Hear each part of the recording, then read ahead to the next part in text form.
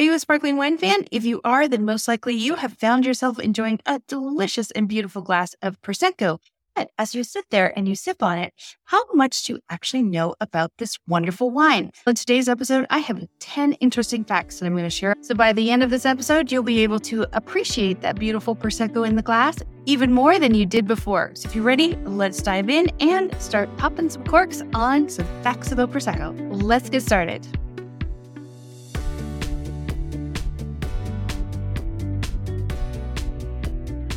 Hi, everyone, and welcome to the Wine Shop Talk. I'm your host, Maya Ehrenmoser, and I'm so happy that you're here with me today.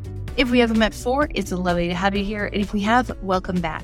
Now, for those of you who are new, you should know that I've been a professional sommelier for over 20 years now, and it's my passion and my privilege to make learning about wine not only fun and easy, but also practical, meaning I want to make sure you feel comfortable and confident selecting wines, not just for fancy events, but for everyday occasions when you're making memories with family and friends. I want you to think of me as your very own practical sommelier.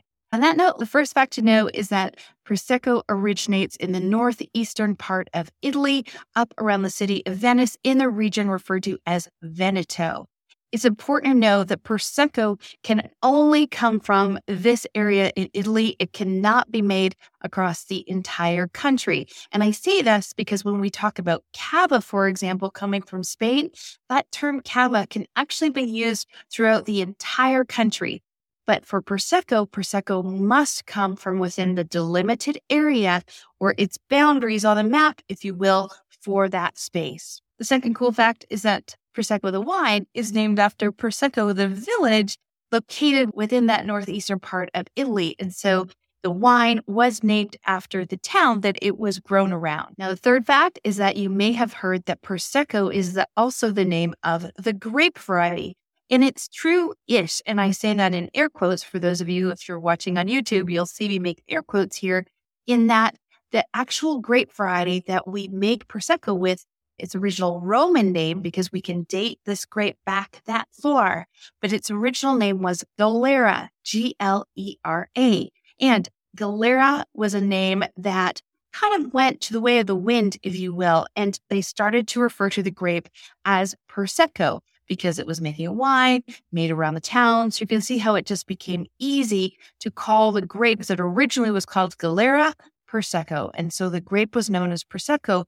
However, in 2009, the grape Prosecco was renamed back to its original Roman name, Galera. So it's not uncommon on some bottles of Prosecco, or if you're reading some wine notes on a winery website, for example, you may see the name Galera used. So these are interchangeable. They are referring to the same grape variety, but Galera is its original name. Now, another cool fact in regards to how do those beautiful bubbles get into the wine that you're enjoying, they're actually put through a method called the Charmat method.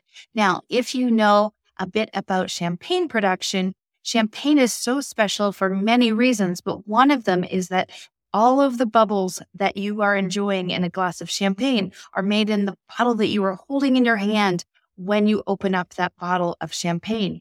For Prosecco, we actually are able to make Prosecco in a large tank. We do it in what we refer to as the Charmat method, after Monsieur Charmat, who created the method. And this method allows us to make bulk productions, large quantity amounts of wine in a vat, in a big tank. And then we're able to then, under pressure, filter the wine, create that secondary fermentation in the wine that gives us those beautiful bubbles. But this all happens in one big tank.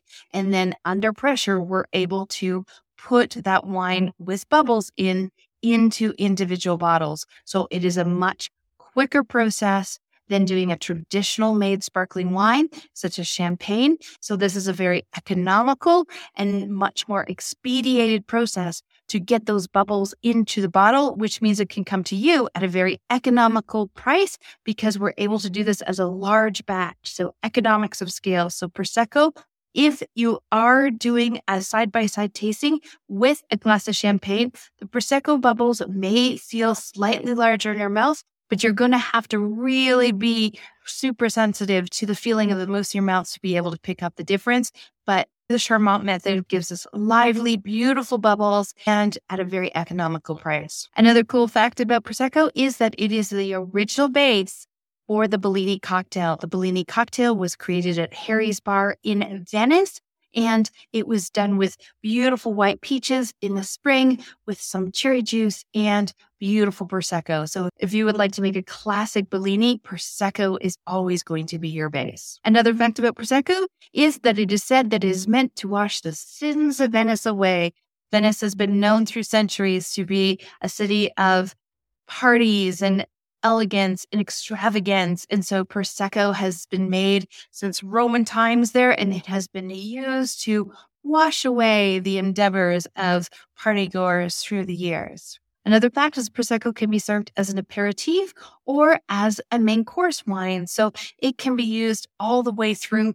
Prosecco is seen as just an everyday, beautiful bubble that you can enjoy, whether it's with some appetizers, a wonderful salad, or with a full course meal of seafood or lighter fare. But Prosecco is seen as a multi-course wine, and it is enjoyed as much by people around the world. Now, what can you expect in regards to a glass of Prosecco? Here you have lively bubbles that are light and fresh, fruity, many people will describe this as, and soft aromas of green apples and pears and light citrus. This really is a wine that can go with so much, but just soft flavors on the palate and beautiful effervescence. The other cool fact that you probably didn't know is that there are two different styles of Prosecco. There is Prosecco DOC and there is Prosecco DOCG, like good. And these are two different styles of Prosecco. They are both within the Italian wine law system, and they have rules and regulations that the wineries must abide to get that classification for their wine. Let me break down each of these styles. So the first one we're going to do is DOC. Now, a DOC is a controlled area, and it means that the government has agreed to this area on the map is where Prosecco can be made. And within those boundaries, wines made and taking this classification need to use certain rules. Now, the DOC is the larger of the two styles. Right now, there are 9 different provinces that are within the DOC area, meaning all of those provinces can make wine and label it as Prosecco as long as they follow the rules. The other interesting fact that you may not know about this is that when making these wines, the Galera grape, aka the Prosecco grape, must make up 85% of the blend. The other 15% can be made up of a mixture of other approved grape varieties. And these can include, for example, Pinot Noir, Chardonnay, Pinot Blanc. So they are allowed to blend in other grape varieties to create the flavor profile and bring balance to the wine. Now let's talk about Prosecco DOCG. We know that Prosecco DOC comes from a very large area and is allowed to be a blended wine style using very specific grapes for the region. Cool fact about Prosecco DOCG is that when you're shopping, you're going to be able to easily tell if it is a DOCG Prosecco because it's going to have a white or green sticker around by the cork. It may go over top of the cork. It may just go around the bottle underneath the cork. But that's how you're going to be able to tell that the Prosecco that you're looking at is part of the DOCG, which is the highest tier of wine classification within the Italian system. So when you're shopping and you're in the Prosecco aisle, take a look and see bottles that do not have a green or white sticker around them and ones that do. You'll probably also notice that there is a price difference for the wine styles that are a DOCG status. And the reason for that is that there is less of them. So the DOCG status is the upper tier of Prosecco, and it is a smaller area that's within the Prosecco DOC. Now, think of this as you've got a big city around it, and Prosecco DOCG as the downtown core. It's in the middle, if you will. It's one section of a bigger area. Now, in regards to the grapes that are able to be used, it sounds the same in that it has to be a minimum of 85% Galera grape, and then there's 15% allowable blending of other grapes. So it sounds very similar to Prosecco DOC. However, it changes in that the yield amount, so the amount of grapes that can actually come off the vines, are smaller. So there's additional rules in Prosecco DOCG. The reason behind this is to ensure that you have the highest quality wine possible, and they do this with stricter production methods. So there is more oversight and stricter regulations around the wines that come from DOCG.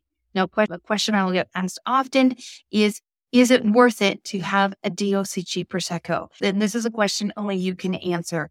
You will know when you buy one that you are getting what is considered the highest tier of Prosecco within Italy. And it might be a fun homework assignment to pick up a bottle of DOC Prosecco and a bottle of DOCG Prosecco and compare them and see if you can tell the difference. It's really going to be up to you.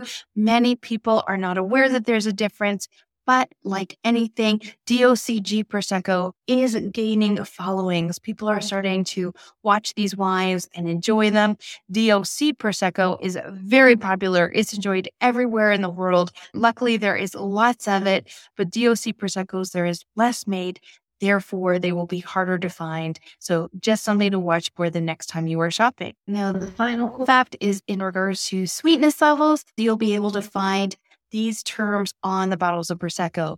You're going to find brut, which means extra dry, which means slightly sweet. I know it's a bit confusing, and demi-sec, which is off dry, but those can definitely be harder to find outside of the Veneto area within Italy. So most commonly when you are shopping, you're going to find brut and extra dry. And just the tip there again is that extra dry means that it's going to be slightly sweeter than brut. I hope that you have enjoyed learning about these interesting facts about Prosecco, and maybe it's given you a bit more insight into the beautiful bubbles that you've been enjoying into your glass.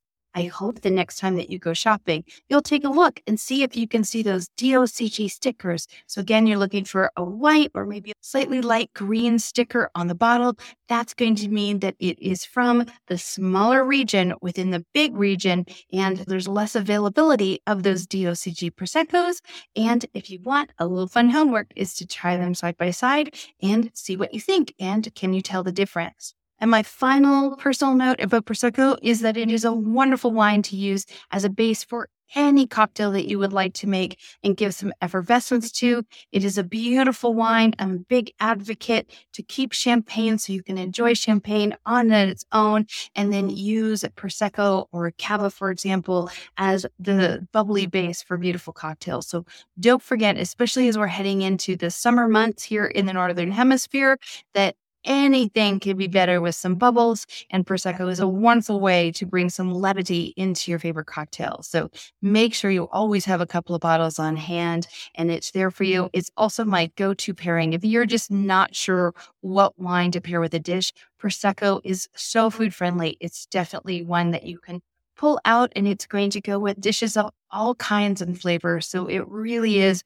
a handy wine to keep in your house at all times. I hope that you've enjoyed learning about it. If you have any questions, please, if you're watching on YouTube, just leave them below. And if you're listening in on the podcast form, feel free to reach out. You can find me at hello@winegirlacademy.com, or feel free to come say hello or ask your question on social media. You'll find me on Instagram and on TikTok. So definitely come say hello over on social media. On that note, I want to thank you for hanging out with me today. Be sure to like, share, and subscribe so you never miss an episode. New episodes come out every Tuesday, and I have some exciting things to share with you very soon that we've been working on, but I'm going to save more information on that for next week's episode. So on that, I want to wish you a wonderful week. Cheers, everybody. Bye now.